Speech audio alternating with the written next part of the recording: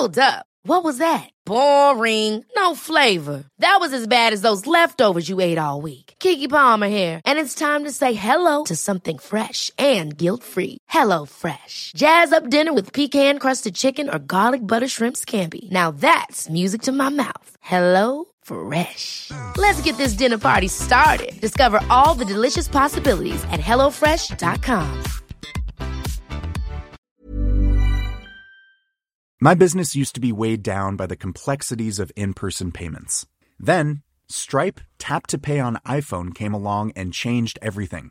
With Stripe, I streamlined my payment process effortlessly. No more juggling different methods. Just a simple tap on my iPhone and transactions are complete. What's truly remarkable is how Stripe caters to all my customers' preferences. Whether they're using cards, Apple Pay, or other digital wallets, Stripe ensures a smooth checkout experience every time. Setting up Stripe was a breeze, taking just minutes to get up and running. From local markets to global retailers, Stripe helped me expand my reach and grow my business with ease.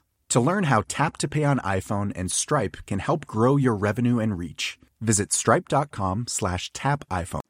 Daily Tech News Show is made possible by its listeners. Thanks to all of you, including Dale Mulcahy, Matt Zaglin, and Scott Hepburn. Coming up on DTNS, Patrick Norton checks in on the chip shortage and how much easier it is to find the computer stuff you're looking for, plus what Meta's new Meta account means for Oculus users, and what the heck is a co-tweet, and why would I want it? This is the Daily Tech News for Thursday, July 7th, 2022 in Los Angeles. I'm Tom Merritt. From the St. Louis, Missouri, I'm Patrick Norton. And I'm the show's producer, Roger Chang. It's the St. Louis, Missouri, not any old St. Louis, Missouri. I have to admit I'm struggling with a cat invasion on my desk right now, and the cat has managed to shove my keyboard off. There's a lot going on here. Your cat has been playing with your keyboard since like our prep meeting an hour ago. Like, what is up with the cat today?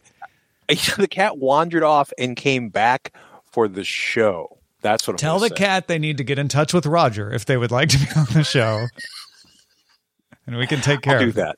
In the meantime, Cats take production so well. Let's start with a few tech things you should know.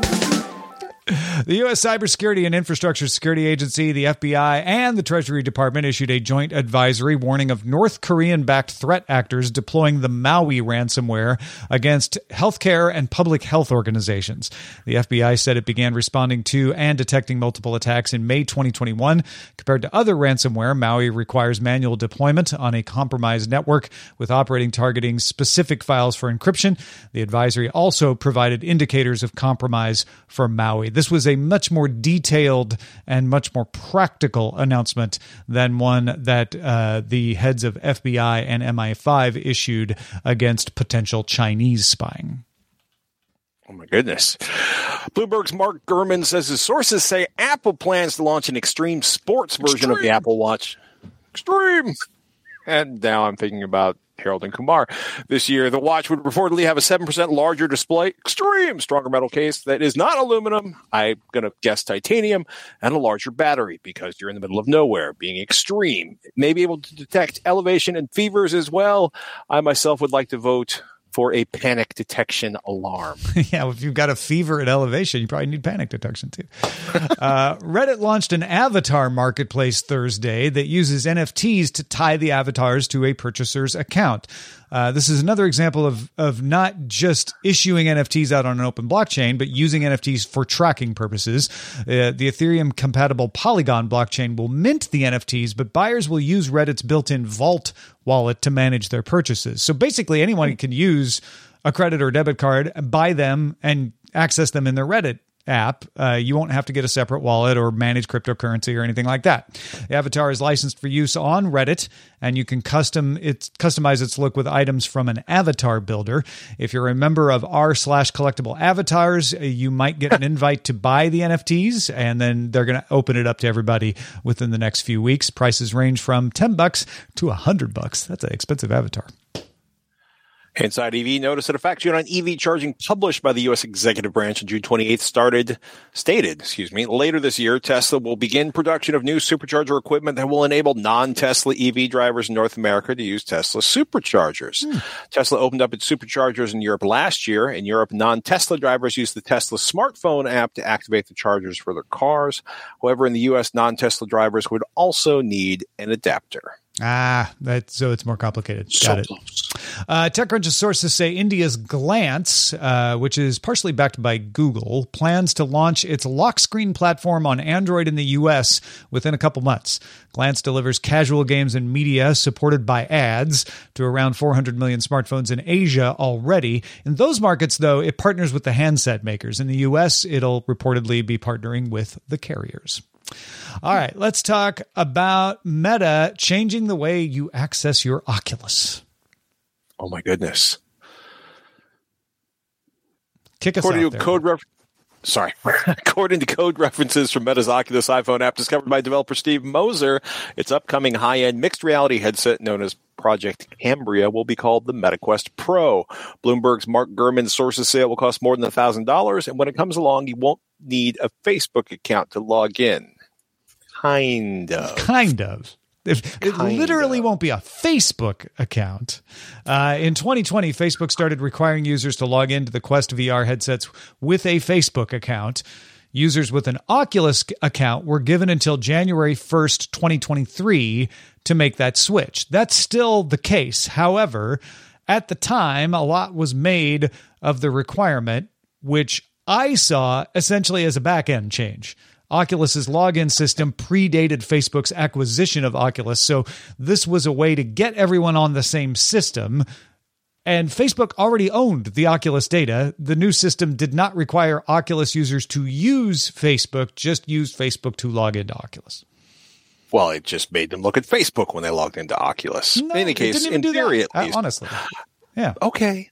I think it was just the idea of having to have a Facebook login. Sure. Getting back, the system separated data from Oculus and Facebook. You could keep your VR name, unlike Facebook that requires real names, and you could keep separate friends lists, which I can see being incredibly useful for many users. Right. So again, I was looking at this like, if you just take Facebook, then sure, I get it. But honestly, this feels like more of a technical change than a policy change, since they already had all your data anyway. It seemed like back then the idea was that Facebook, the company, was trying to be the company, not just the social network. So it would be the name of the login for everything. However, since that time, Facebook changed the company name to Meta.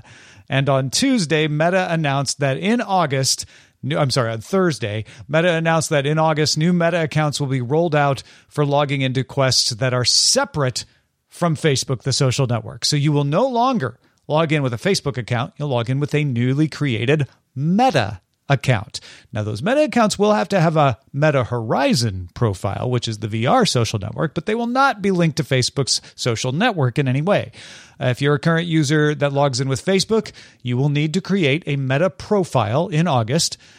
People still using the old Oculus logins can keep using those until January 1st, 2023, but you're going to have to create your Meta profile by the end of the year.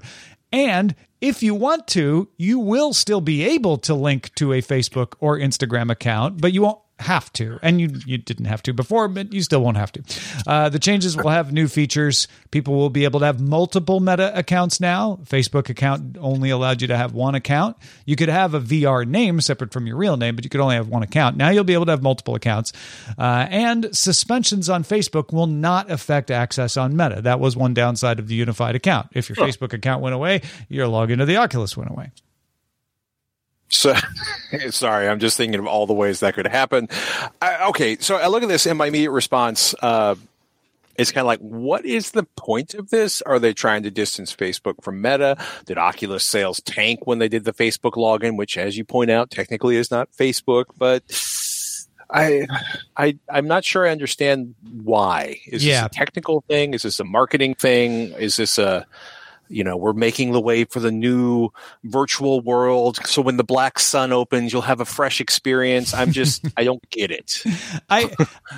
I think it's multiple things, as these things often are. When they switched from Oculus to Facebook back in 2020, as I said before, I imagined that probably started with some database manager saying, hey, we've got this legacy database from Oculus from before we owned them.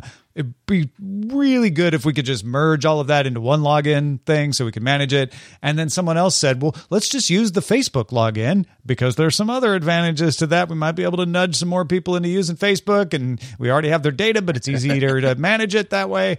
This feels like Facebook saying, not that sales are tanking, but having Facebook on there distracts from our purpose of renaming the company Meta. Renaming the company Meta was to say Facebook is a social network. There are other things we do that are not related to Facebook. Some of those reasons are because of bad press. Some of those reasons are just they don't want the confusion. They don't want people to think that it has something to do with the social network. So having a Meta account makes sense in that respect of having a Google account to log into YouTube, right? Let's have a Meta account that you use to log into things that is separate from Facebook so that we can do things like give you multiple profiles that we couldn't do under that Facebook system. So there might even be some technical reasons in there. I feel like all this would be so much simpler if Facebook just hadn't done so many nefarious things with data and users. And is this one of those moments where we just kind of wait with bated breath to see what exciting things evolve out of the Meta evolution? Honestly, I don't think anything is. I think people are making a way bigger deal out of this. Kept a straight face, for a few seconds, just for you, Tom. Like it's just a login, right? Like it's not that big of a deal. A login. How many times, if you think back, how many times did Yahoo buy a company and then say, oh, from now on, you'll log into Flickr with your Yahoo account and we'll slowly merge you over. This has all been that kind of thing where there's a company that's like, oh, we want to handle logins in a little different way.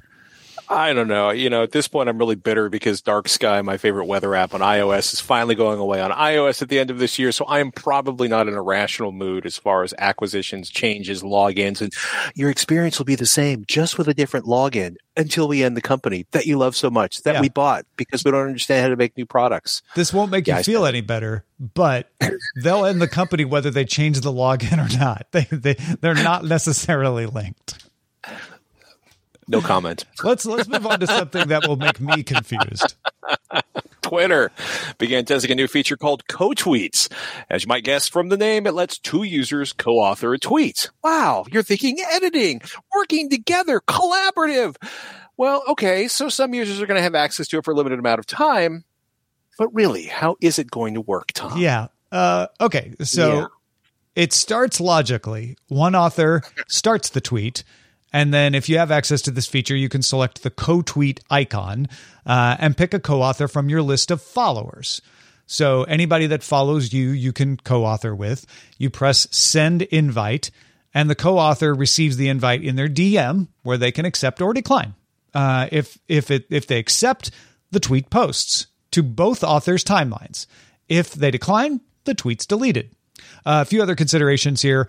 Only the first author can pin the tweet to their profile. That feels like a technical way they implemented it.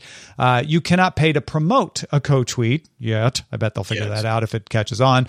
The first author moderates the replies. So if you start the process, you're in charge of moderation.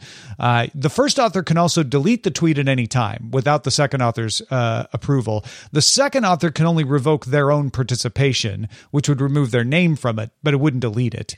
It would just become a regular tweet from the original author. But here's the best part, Patrick, and you alluded to this. You may have noticed that you write the tweet, you invite the person. If they accept, it posts. Co-tweets cannot be edited at any point after the invite is sent, which means if you need to agree on what it says before you send the invite, you're going to have to do that in DMs or some other way. Once you send the invite, that tweet's locked in. So basically, they're recreating the experience of doing a press release with a major multinational corporation, which is, here's our press release involving you. Yeah. Can you sign off on that? Thanks so much. Well, I get the I actually am one of the very few people who understands why Twitter doesn't want to do an edit button, and I'm fine with it. I wouldn't mind if they implemented one. There's some great ways to implement them out there, but I'm not one of those people who rages against this. However, this is a prime example of where you do need editing, where you should send a draft to someone who says, oh yeah, I like that how it is, or hey, I'd like to edit it this way, and they send it back. Yeah. You can use the trade system from any fantasy sports engine as a model for that. First of all, I agree with you. I think once you've posted a tweet, you should not be able to edit it for any of a number of reasons. Kill it, post a new tweet. I'm fine with that. But literally, this sounds co-tweet. It sounds collaborative, like you might be co-working on a co-released co-tweet instead of document. I'm also laughing because I was working with an organization that had a very unusual tool in place that they thought of as a collaborative writing tool. Mm-hmm. And it was not Google Docs. It was essentially a online storage system that had a document editor, but anytime anyone made a change, it changed the document and eliminated all of the other work that had been done and resaved the document out. And even that, because at least the two people could go back and forth, would have been a step beyond what this is, which is, I made a thing. You want to release the thing with me? It's a co-thing. You basically have to agree on the thing before you go into this process. And then this is the process to get it published. If you're wondering, like, why would anyone want this? I can definitely see brands wanting to do this. Sure. Lisa from Blackpink shows up in Paris Fashion Week with Celine. And so the Celine account and Lisa's account, they do a co-tweet or just music collabs. Psy and Suga combine on that, and they both want to do a co-tweet promoting the song. There's plenty of those kinds of reasons I could see. I get that. I feel that. I just feel that they could have made this less awkward. Or unless we are looking for, maybe what we are looking at as bugs are actually features, because the marketing companies that desperately want to do this find it easier if the talent or the sponsees or the influencers or whatever it is can't actually tweak their perfect branded message. Or that we're going to have meetings to discuss what goes into this finely crafted tweet before we ever get to the point of putting it in a compose box, right? You know? That would seem reasonable, especially given some of the things that randomly pop up.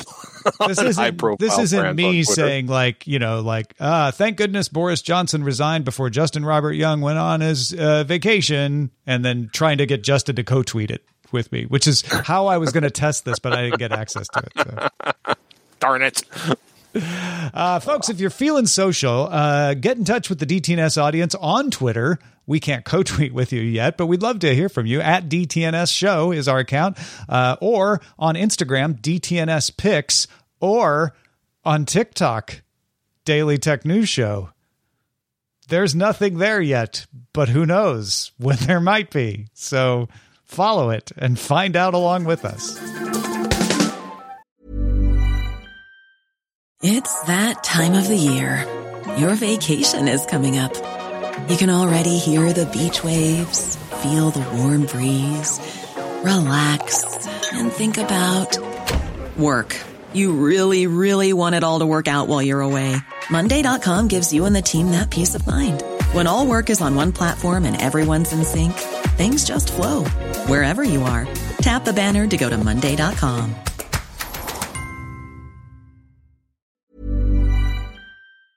The Claude 3 model family from Anthropic is your one-stop shop for enterprise AI.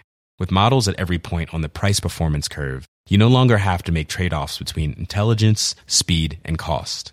Claude 3 Opus sets new industry benchmarks for intelligence. Sonnet strikes the perfect balance between skills and speed. And Haiku is the fastest and lowest cost model in the market, perfectly designed for high-volume, high-speed use cases. Join the thousands of enterprises who trust Anthropic to keep them at the frontier. Visit anthropic.com/Claude today. My business used to be weighed down by the complexities of in-person payments. Then, Stripe Tap to Pay on iPhone came along and changed everything.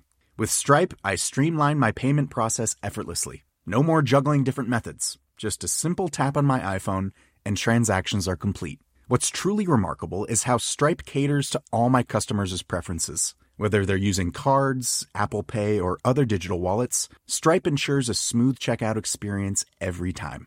Setting up Stripe was a breeze, taking just minutes to get up and running.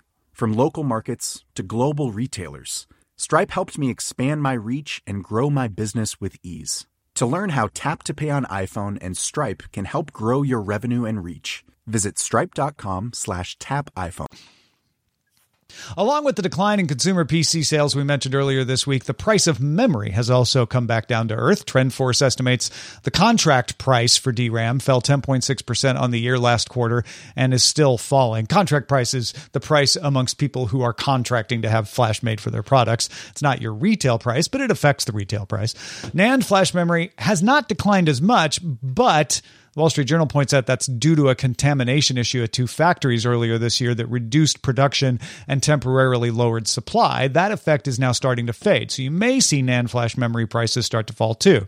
Demand for a lot of chips is falling because of the economy. The crash in cryptocurrencies reduced the demand for people who build mining rigs. That's what we talked about earlier this week. Inflation and other economic headwinds are reducing consumer demand, and we've got new evidence of that. Ampere Analysis forecast that the global video games market will decline by 1.2% this year after growing 26% between 2019 and 21. So it'll still be up. It just won't be growing this next year.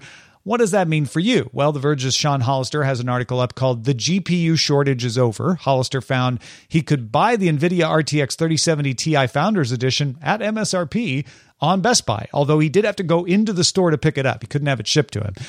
He's also been doing the Lord's work tracking eBay prices and found that these have now hit MSRP as well on average. Used GPU average prices are also starting to dip below MSRP. Hollister found some new cards above MSRP here and there and points out that next-gen GPUs are still coming, though NVIDIA did push them off until late autumn. But it's altogether a better picture than it has been for a while. Patrick, what are you finding out there? Oh my goodness. So I saw this, I retweeted it. Big fan of Sean's work, big fan of watching the way he's been tracking these prices. I also want to kind of key in something that you said a second ago. eBay prices are closing in on MSRP or less than MSRP. That is, I believe, for used cards, which is important to remember, which generally speaking, if it's used and not vintage, antique, or collectible, the prices would hopefully be lower than what they would cost new. I was kind of fascinated because I was like, oh, he bought a card for MSRP, and immediately went up to, my local computer store is essentially Micro Center. I went on Micro Center's webpage and I was like, this is not MSRP.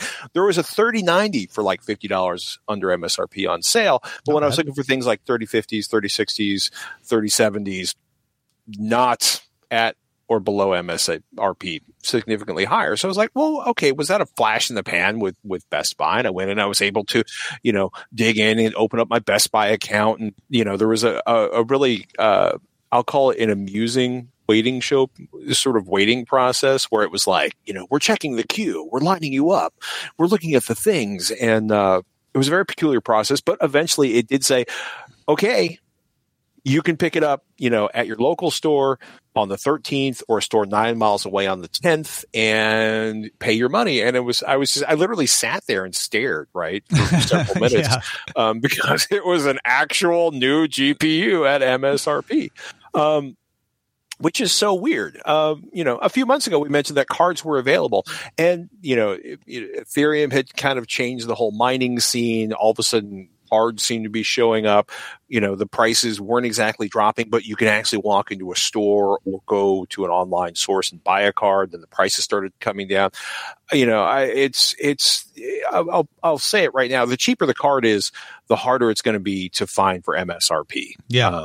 I just feel that's the cruel reality. I'm still also laughing at a 3090 for $50 under MSRP, but 3090s are insanely expensive, to begin with. So it didn't feel like a discount, even though it was technically a discount under MSRP. But, if you're looking for something like this, there are outlets out there where the prices, I guess to babble a bit less and give some focused advice, shop everywhere.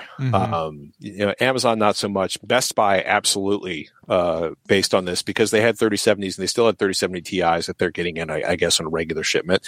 There's not a lot of options out there from Best Buy. There's like the card they have at MSRP and lots of cards for more than MSRP. But, shop everywhere. Amazon, Newegg, Best Buy, your local computer store, Micro Center. There's lots of other options out there, and keep a track of the prices. And, again, like we said a few months ago, hey, you can actually buy a card now. So if you've been sitting, wondering if you'll ever be able to buy a card again, the answer is yes. Will you ever be able to buy a card again at MSRP? Well, the answer is for at least 2 cards from one source. Yes. Right. And I was texting with Sean about this, and he pointed out, he's like, the shortage is over. The prices may not have stabilized. So, the shortage is the thing that is now gone. Like, you can find the cards. It won't even be shocking to find the cards. Now we get to the point of like, we can occasionally even find them at MSRP or below, possibly, depending. I'm still feeling shocked that there's a whole bunch of inventory. I will, because it's been a couple of years and I'm old. And apparently it takes me a while to become unshocked at things like that. I think it'll still be shocking to find stuff at MSRP for a while. It's also curious to watch, like you mentioned, DRAM prices coming down. The words glut have been starting to show up again in terms of reporting about that, or that, the semiconductor sales or semiconductor production will catch up with the demand. I am just all in favor of this and looking forward to it, and would like it to happen faster. In case anybody out there with the magic button can hit that. When we did our predictions episode in December, I made the prediction that the chip shortage would end by the end of this year. Stephanie Humphrey very nicely commended my optimism, even though she differed with me on the prediction. Yeah. Now I'm starting to feel like maybe it's a monkey's paw situation where I might end up being right, but not for any of the reasons that I wanted to be. Like, the economy will be in the tank, and therefore there won't be a chip shortage anymore because no one will be buying any chips. But let's hope that's not how it rolls. Yeah, exactly. I will not feel good about my prediction if that's how it rolled. The Next Web's Kate Lawrence does excellent reporting. Go check her out on thenextweb.com. Her latest post is about sand batteries. Sand is an excellent way to store heat. People have known that for a long time.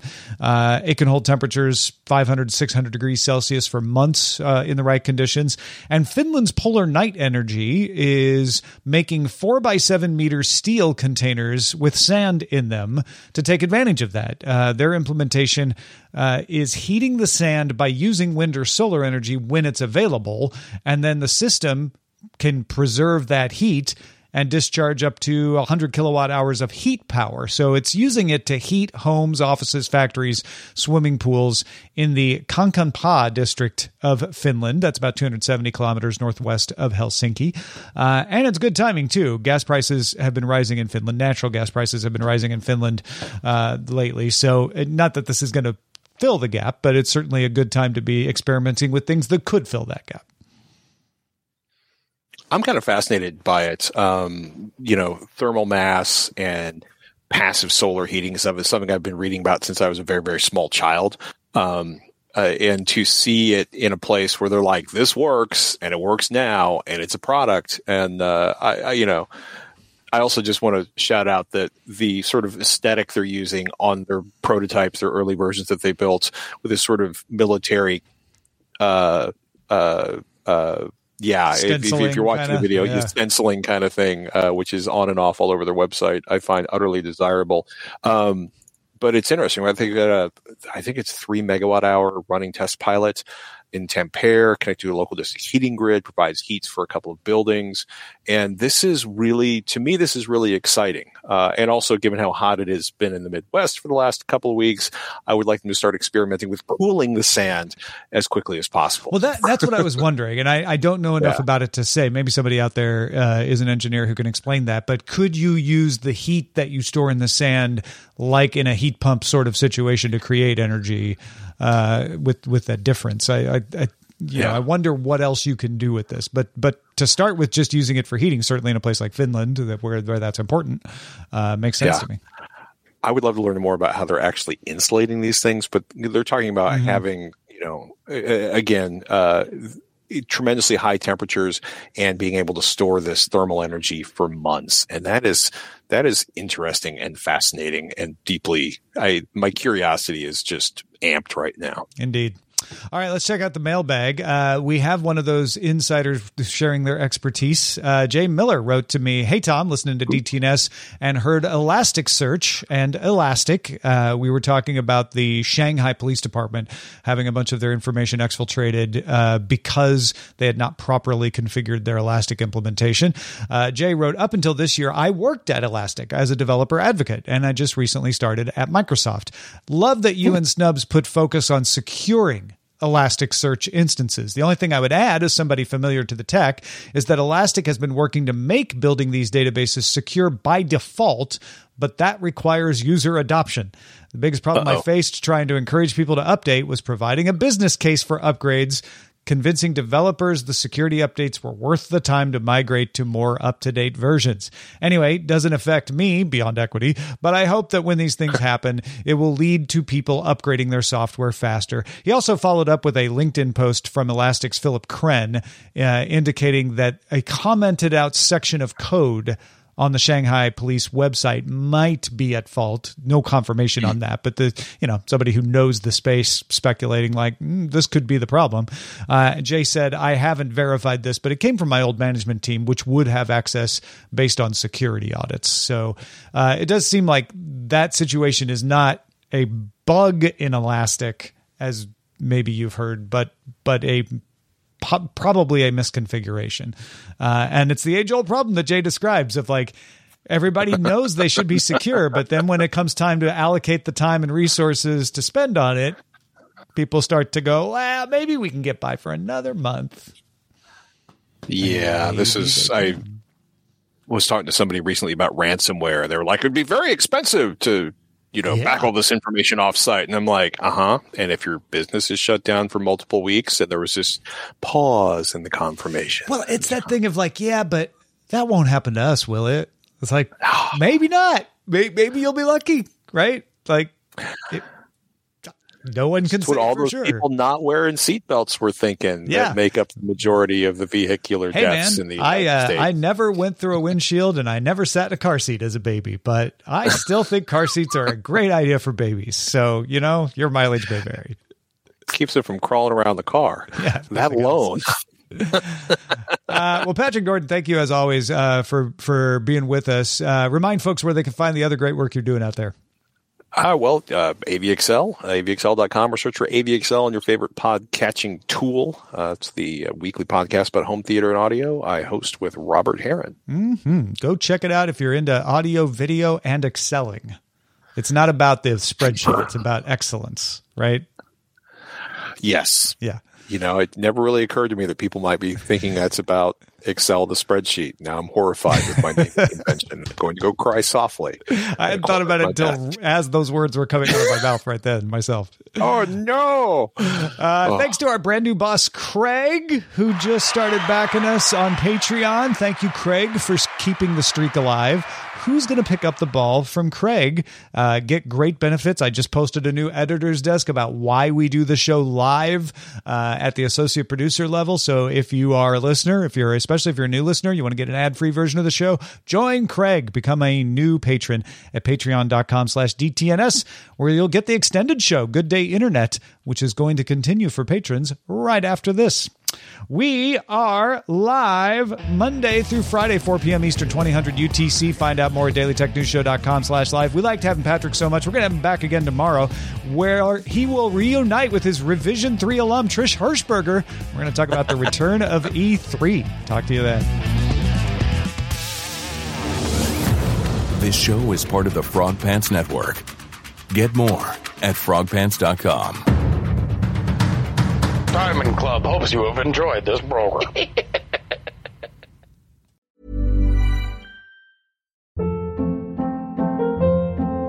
Hold up. What was that? Boring. No flavor. That was as bad as those leftovers you ate all week. Keke Palmer here, and it's time to say hello to something fresh and guilt-free. Hello Fresh. Jazz up dinner with pecan-crusted chicken or garlic butter shrimp scampi. Now that's music to my mouth. Hello Fresh. Let's get this dinner party started. Discover all the delicious possibilities at HelloFresh.com.